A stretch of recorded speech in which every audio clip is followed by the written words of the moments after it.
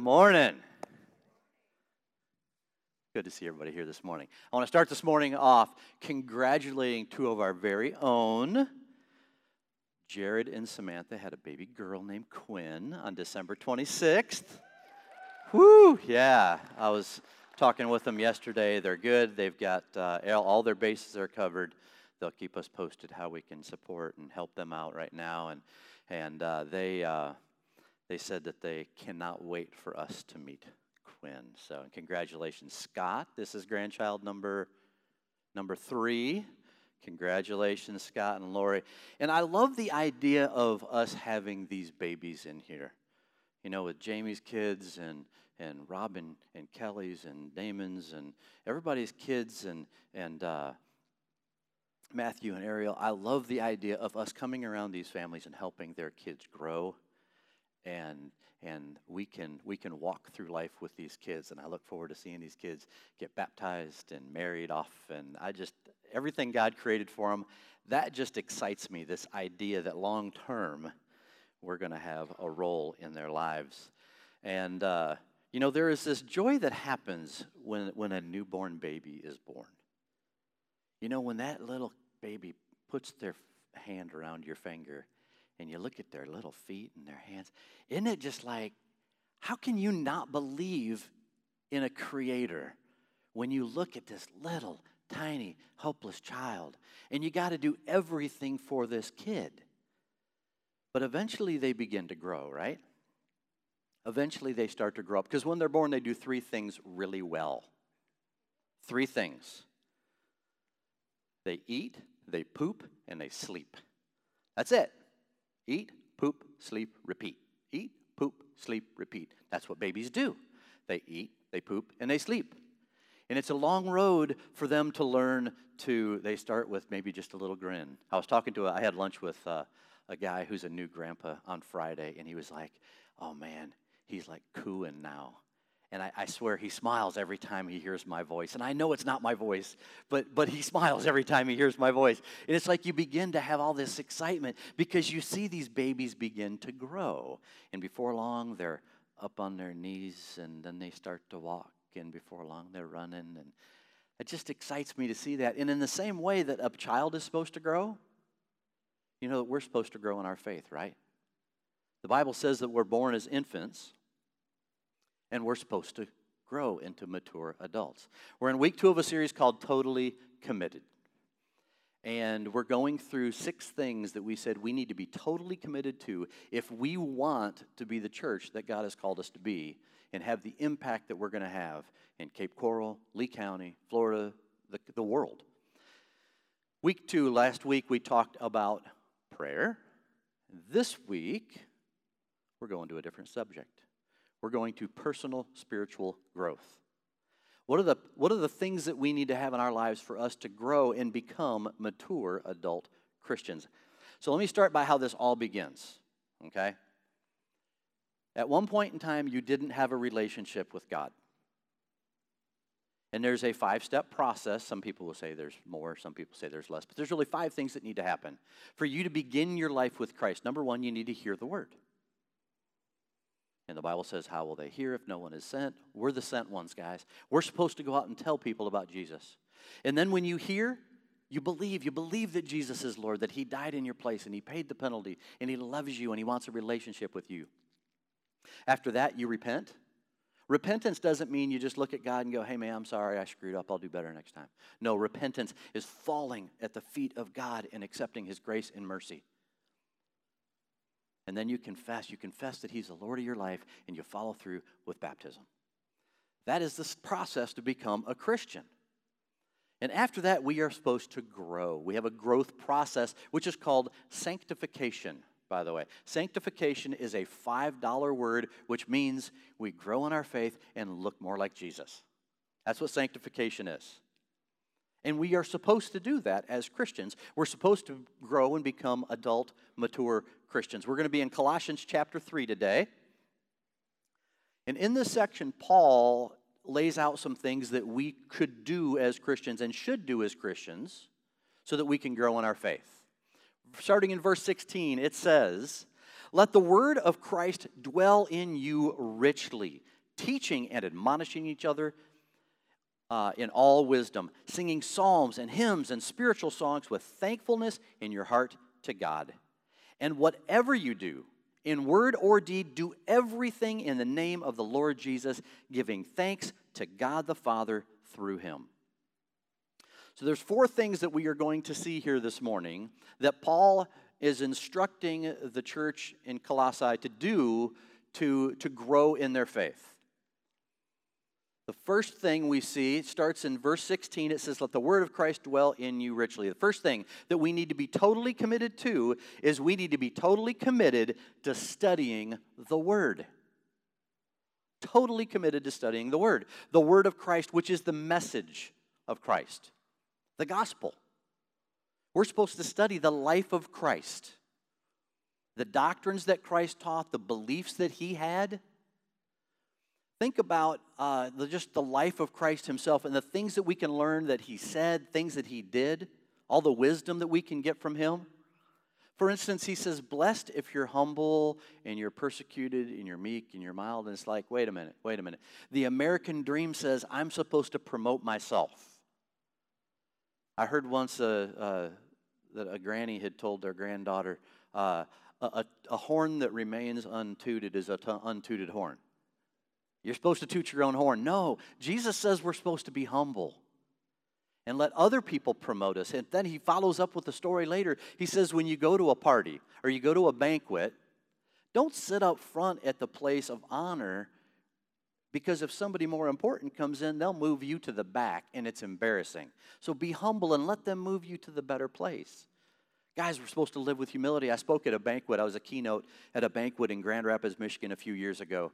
And when we walked in, we were sitting in the back, and they were like, no, we've got a reserved table up front for you and your family and your friends. And so I went up there, and of course my college roommate lives in the Grand Rapids area, and Kevin and Jody came in, and it was like, hey guys, we got a table up front. So I moved the family, and Meredith's mom and dad and her brother, moved them all up to the front. Imagine if we had taken one of the very front tables, and the executive director, Miss Carolyn, walked up and went, hey Rob, we love what you're doing tonight, but this is for the big donors and for the board. You're back here. That would have been embarrassing. Jesus says, the lesson we can learn from Jesus, be humble.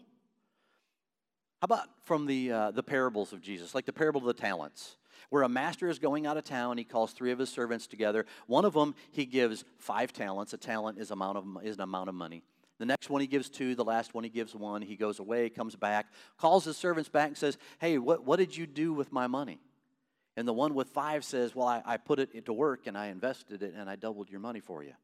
He says, well done, good and faithful servant. The second one, I gave you 2. What did you do? He said, man, I doubled it. Here's 4. Well done, good and faithful servant. And then the last one, he says, now what did you do? He says, man, I know you're a hard master, and you grow where you don't plant, and you invest where you don't, you make money all over the place, and I was scared, so I buried your money in the back of the yard. And so here you go, here's your money. Let me get that dirt off the box. There you go. He says, you wicked and lazy and evil servant. And what do we learn from that? What are lessons that we can learn from Jesus? Work hard. Be wise. Take care of yourself. Show some oomph in your life and get up and take care of things. Jesus loved people. Jesus absolutely loved people. He defended the helpless. He was a voice for the voiceless. He protected people that were being judged. Think about this one. Jesus had a friend named Lazarus who died. And it's in the Bible where it says Jesus wept. Jesus wept when his friend died, even knowing that he was going to raise his friend from the dead. He still wept because he felt the pain. But what can we learn? We can learn that we're supposed to love deeply, even if it might hurt. Love deeply. Don't isolate yourself in life. Jesus interacted with sinners all the time. I love the fact that Jesus hung out with people that the church folks said you shouldn't hang out with. In fact, he hung out with them so much they actually accused him of being a drunkard. Now, the lesson that we can learn from that is we got to engage in the world and hang out with people who aren't believers, and they may have some stuff in their life that doesn't reflect what God wants us to live like. But the difference was that Jesus was a positive impact on them. They weren't a negative impact on Jesus. And so if you got people that are dragging you down, maybe for a little bit you need to separate and not hang out with them as much. until you can grow in your faith, and then you re-engage with that person and you become a positive influence in their life. I love the absolute courage of Jesus. Jesus looked at church leaders in that day and said, "You're a whitewashed tomb. You are dead on the inside, but you look good on the outside." Jesus had courage. He called out hypocrisy. He just tore it up. He went after the hypocrisy and the spiritual pride in the church. Jesus displayed courage. And then the one that really blows my mind, Jesus said, love your enemies. Love your enemies. Pray for those who curse you.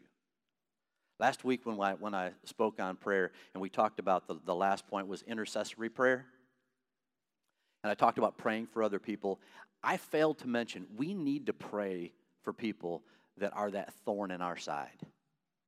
We need to pray for people that you're stuck with in life, that you can't get away from, whether it's a coworker, it's an ex, whatever it is.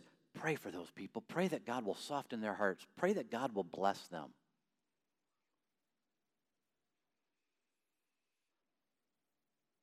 Jesus had courage. And Jesus can speak to us through his word. We have to be totally committed to reading the word. You know, you got things in your life that need to change and you're wondering what the will of God is. Man, open your Bible. Don't tell me that God is silent if your Bible is closed, because God will speak to you through his word. And then it says it's supposed to dwell in us richly. Okay, it means it should be well understood. We should know what the Bible says. It should infiltrate your being. It should affect the way you think, the way you act, the way you talk, the way you respond, your emotions. They just did a study recently by the Center of Biblical Engagement. They just wanted to see how many people engaged with their Bibles. They interviewed 40,000 people between the ages of 8 and 80. And they found some information that they weren't looking for that kind of became the whole purpose of the study. But check this out. If you are in your Bible one time a week, which includes me saying, hey, we're in Colossians chapter 3, verses 16 and 17 today. That includes that. There is a negligible effect on key areas of your life. If you're in your Bible twice a week, there is a negligible effect on key areas of your life. If you're in the Bible 3 times a week, there's like this little blip that certain key areas of your life begin to change. But if you're in your Bible 4 times a week, the change in your life goes off the charts 4 times a week. You ready for this? If you are in your Bible 4 times a week, your feelings of loneliness drop 30%. You feel lonely? Get in your Bible. Anger issues in your life? Drop 32%. Bitterness in relationships towards your spouse, towards your kids, towards a coworker, drops 40% if you're in your Bible 4 times a week. Alcoholism drops 57% if you're in your Bible 4 times a week. Feelings of spiritual stagnation, 60% decrease. Men and women. People addicted to pornography drops 61% if you're in your Bible 4 times a week. See, but it won't happen if you don't study your Bible. You got to get in your word. Let it dwell in us richly, abundantly, infused in every part of your body. Study the word. So Colossians 3:16 says, let the word of Christ dwell in you richly, teaching and admonishing one another in all wisdom.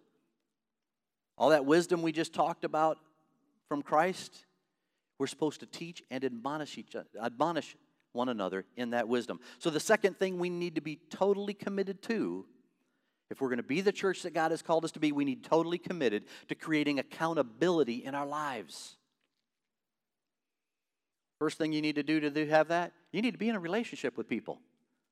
You can't have an accountability relationship if you don't have a relationship, right? So you got to have those accountability relationships in your life. And that can start with community groups. We're getting ready to start community groups in February.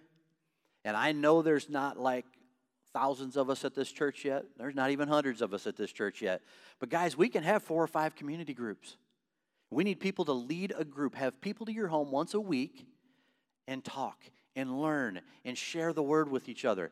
And we're going to do a system here where we're going to have the Sunday morning sermon, and then we'll have questions about it. How can I apply this to my life? What does this really mean? Maybe we'll look at another verse that says something similar, and you discuss it, and you get to share your thoughts on it, and you get to listen and learn to what other people think.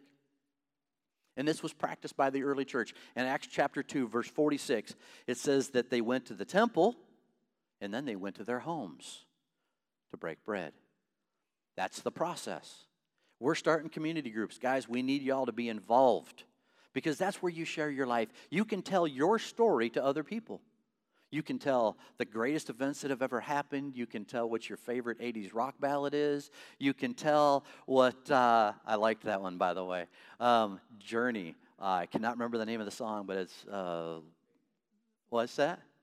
Faithfully. No, it's the Journey song where it's he was born and raised in South Detroit, and my mind's gone blank on the name of the song. Can't Stop the Feeling. Thank you. Don't Stop the Feeling. There you go. Favorite 80s ballad song. Don't Stop the Feeling. What can I say? But, you know, see, that's the great part is because when you're in a community group, you can share your successes and your failures. There you go. You can share the problems you got in your life, the pain in your life. Right? You can actually share the stuff that you're ashamed of in your past. Rick Warren said that shame dies when stories are told in safe places. And that's where our community groups can come in. So there is a thing a buddy of mine named Alan Algram showed me. I really wasn't going to show this, but I just wanted to draw on a board again. So I figured I'd share it. This is called the Pyramid of Authenticity. So it's a pyramid, and you break it into 3 sections. And in the bottom section, you write the word honesty. In our relationships in life, we're supposed to be honest with everybody. Honesty with all. The second spot is vulnerability.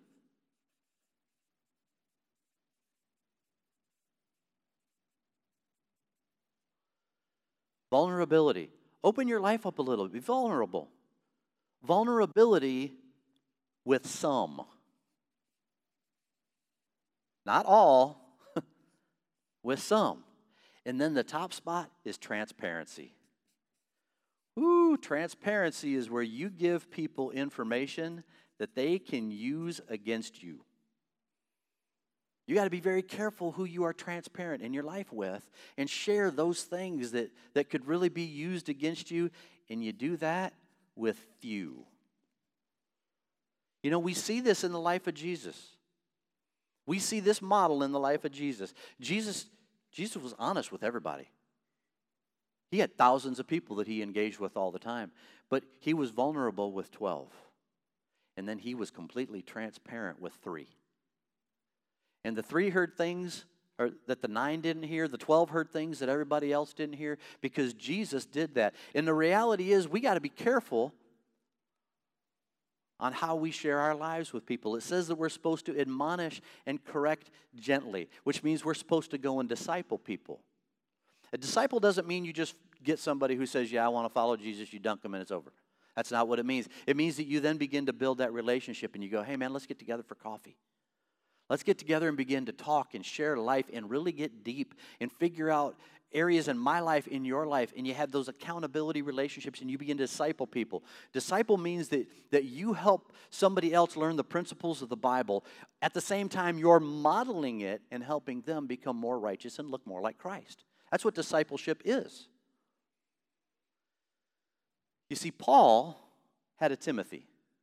Paul was a mature believer, and he had a Timothy who was a young believer, and Paul poured into Timothy. Paul told Timothy how to live his life to glorify God. And Timothy, who was a young believer, had a Paul. So who's your Paul? If you're a young believer, who's your Paul? And if you're a Paul, you're a mature believer, who are your Timothys? You don't need one. You should have 3 or 4 guys you pour your life into, and you share with them, and you help them grow. That's what we need, those discipleship things. Now, on the positive side of that study they did, where, you had the decrease in all of these things, if you're in your Bible 4 times a week, by the way, Sharing your faith increases 200% if you are in your Bible 4 times a week. And discipling somebody increases 230% if you're in your Bible 4 times a week or more. I give myself 1 day off, which is Sunday, which I'm kind of in the Bible anyway. But guys, get in your Bible. Let it richly dwell in you. Colossians 3:16 says, "Let the word of Christ dwell in you richly, teaching and admonishing one another in all wisdom, singing psalms and hymns and spiritual songs with thankfulness in your hearts to God." Y'all, they came together in worship. They came together in worship. And they sang psalms and hymns and spiritual songs. They worshiped together. The third thing that we need to be totally committed to, if we're going to be the church that God has called us to be 5 years from now, make the impact, is we need to be totally committed to being a contributing member in corporate worship. You see, music, he talks about music here. Music moves us in a way that nothing else does. I can give you facts all day long. That goes into one part of your brain. I can tell you stories, which actually goes into a different part of your brain. But music, man, music moves your soul. There was a study I read not long ago. They say that Alzheimer's patients, actually music they memorized when they were young isn't affected by that. Music makes this imprint on your brain. And think about the responsibility that Rob has. I actually stood back there like this when he said, "I want to be here as long as I'm alive." Because I'm telling you right now, the responsibility he has to lead us into corporate worship, that's a huge responsibility.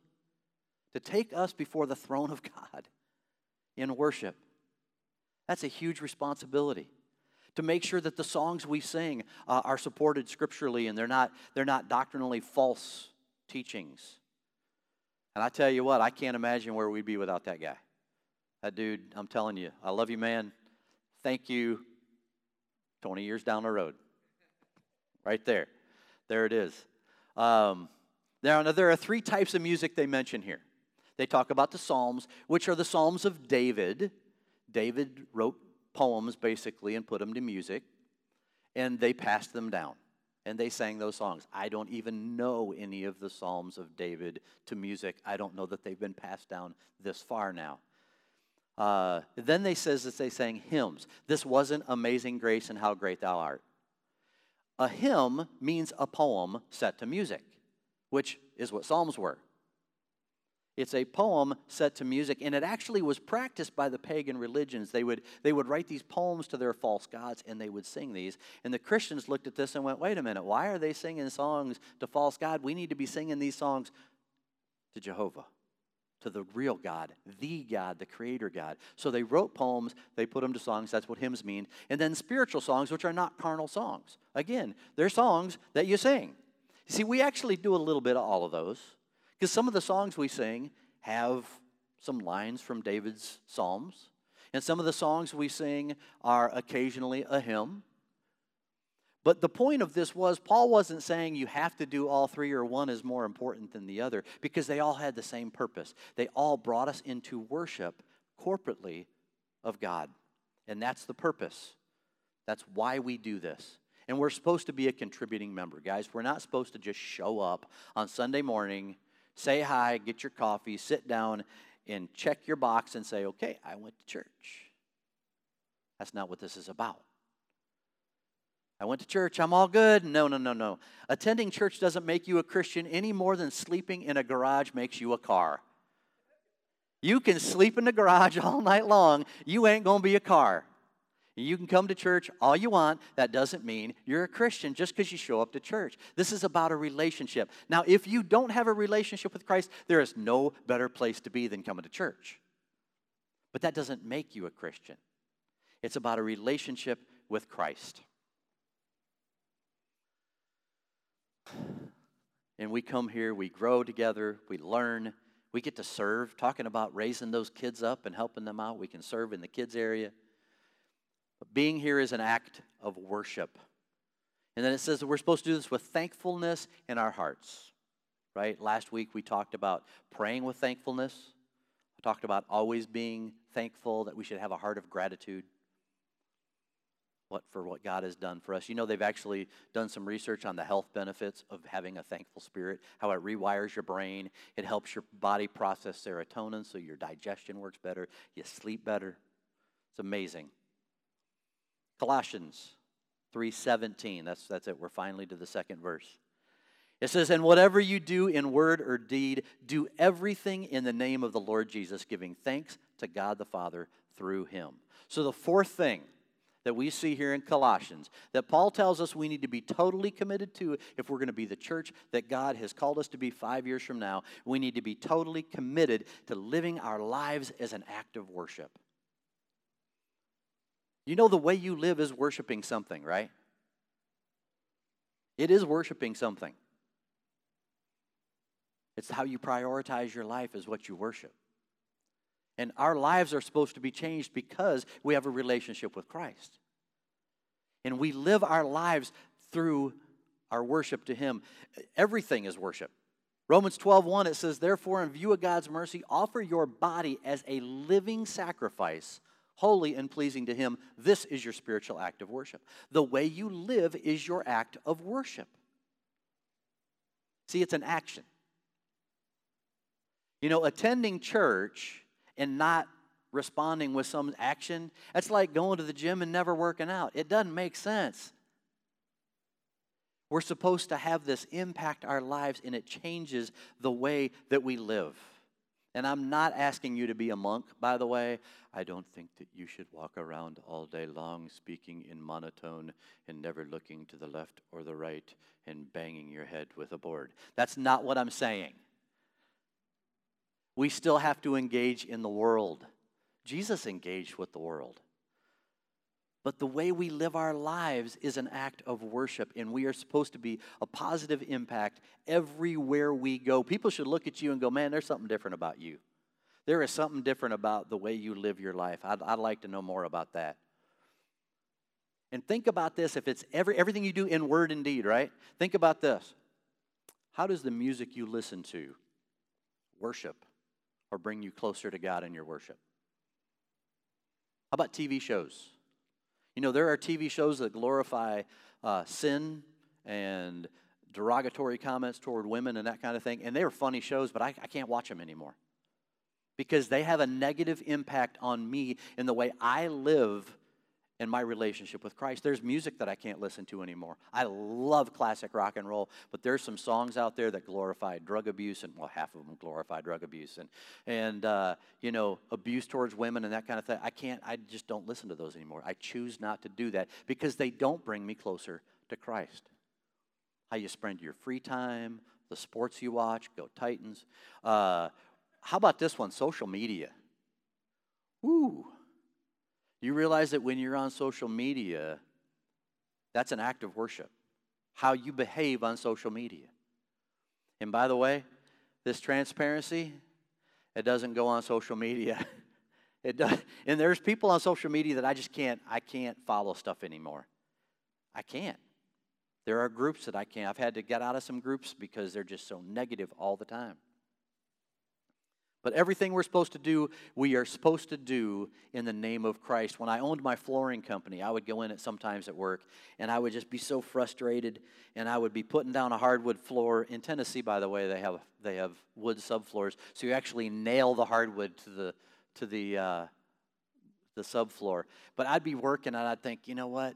I could cut a little bit of a corner here or there. Nobody would know. It would still be within standard of what the industry says. But every time I had this deal, if this was Jesus' house, how would I put this floor down? Because I was working as unto the Lord and not for the Smith family that hired me to do their job. I'm going to do it as if Jesus was here. It's going to be done with perfection. Even if it's within standard industry code, I'm going to do better than that because this is the house of the Lord. Think about this. Colossians 3:23, it says, "Whatever you do, work heartily as for the Lord and not for men, knowing that from the Lord you will receive the inheritance as your reward. You are serving the Lord Christ." And that's why when I owned that company, I did things differently, was those verses. They're also in Colossians chapter 3, by the way. It's just a few verses down. Do what you do as unto the Lord. Man, deliver mail for the Lord. Seriously. Mow lawns for the Lord. Run a med center for the Lord. Operate a bank for the Lord. What you do for the Lord. It's not for the money. The money's a great benefit, by the way. And then it says, give thanks to God the Father through him. You know, this is the second time in this area he said to be thankful. We've already talked about all the importance of being thankful, but we're supposed to be thankful to Christ. Because when we bring glory to Christ, it gives glory to the Father. Because the Father gives glory to the Son gives glory to the Father. It says be thankful to Christ, or through Christ to the Father, for the life that he gave us, the work that he has done, the strength that he gives us, very breath that we breathe. Live a life of thanks. You see, we are supposed to grow in our relationship with Christ. We are supposed to grow and become mature believers. Just like we talked about with the little infants, with Quinn growing up one day. That's what we are supposed to do. And it's a slow process, by the way. This doesn't happen overnight.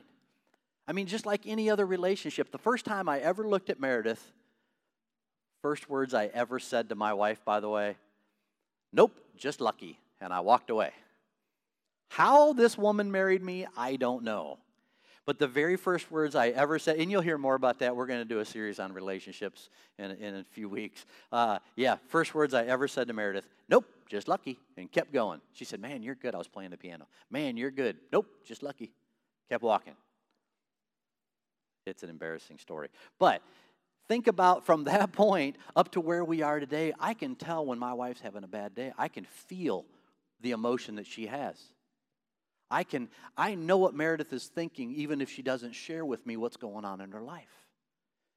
It takes a long time to get to that point. It doesn't happen overnight. You don't just go from milk to meat as a baby overnight. But I know that if you are a believer and you're walking with Christ, we all can say this. We can say, I'm not what I ought to be. I'm not what I want to be. I'm not what I hope to be, but by the grace of God, I'm not what I used to be. Our lives are changing. We are growing. God is doing a good work in you, and you are growing in your faith. Now, here's the great part. Just like a baby grows, just like we are supposed to grow individually, this church is supposed to grow as well. You see, there's not a ton of us here right now, but we're not a little church. We're a young church, and we're going to grow. And when we grow, I'll be honest, I'm going to miss some of the things around here.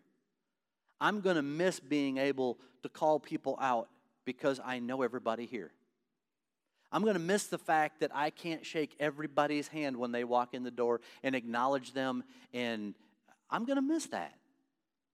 I will. This is a special time where we have this community right now where we know everybody, but that's probably going to change. In fact, it must change. And you know why? We are totally committed to what God has called us to do because heaven and hell are real. And there are people in this community who are lost and they are hurting. And they need to hear about Jesus. We have families that are falling apart, where husband and wife are just at it and kids are going nuts. And man, we got families that are drowning in debt. We got people who are absolutely overwhelmed and engulfed in loneliness. People who are trying to figure out life and they don't know why they're here, and they have this never-ending pursuit to find acceptance in the world. We got people in this community who, man, they want so much to know why they're here and feel like there's a purpose in their life.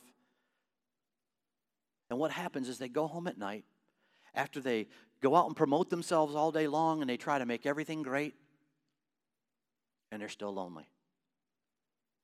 And so they spend more money, or they go to the bottle and they drink and get drunk, and alcoholism, all numbers of addictive behaviors, because they're still hopeless. Y'all, we have to grow. We have to grow. We are totally committed to spiritual growth, personal spiritual growth. because Jesus is real. Heaven and hell are real, and Jesus is the hope. Jesus is their hope. And I don't know where you are today. I don't know if you are a Paul, a mature believer that needs a Timothy. I don't know if you're a Timothy that needs a Paul. Y'all got to figure that out. You may be an infant that you really need people to come around you and help you have those safe boundaries so that you can begin to grow even into a Timothy that needs Paul. And you got to be careful where you are. We probably got some Pauls in here that think they're Timothys. We probably got some Timothys that think they're Pauls. But y'all, we've got to invest in each other. We've got to commit to this personal spiritual growth so that we can impact this community for Christ, because heaven and hell are real, and Jesus is the answer. And you may be sitting there today and you maybe go, you know what, I'm not really sure what they're talking about.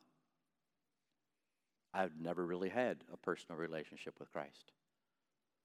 Well, guess what? Today you heard the word. Now you need to believe. Believe that Jesus is who he said he is, that he loves you and he died for you, and he wants a relationship with you. Repent of your sin. Fall at the feet of Jesus. Accept the gift that he's giving you. Confess that he is the Lord of your life and follow through with baptism. Y'all, we've got to commit, be totally committed to this, because heaven and hell are real. People are hurting and drowning in this world, and Jesus is the answer. Let's pray. Oh, Heavenly Father, thank you. Thank you for this body. Thank you for your Son. Lord, thank you for the vision that you have given us. Thank you for this community. Lord, thank you for your word. Lord, I pray that you would just put it in us to be devoted to your word, that we would read your word and study your word and meditate on your word, that it would just dwell richly within us and would just overflow out of us like that cup being poured over. Lord, use us in this community to bring glory to you, to show people your love, people who are lost and hurting, who are drowning in debt, who are lonely and hopeless. Lord, that they could find hope and healing and purpose from you. Lord, I pray that as we leave this place today, that you would send us with a mission to live lives that glorify you, that we would live every second for your glory and not our own. In Jesus' name we pray. Amen.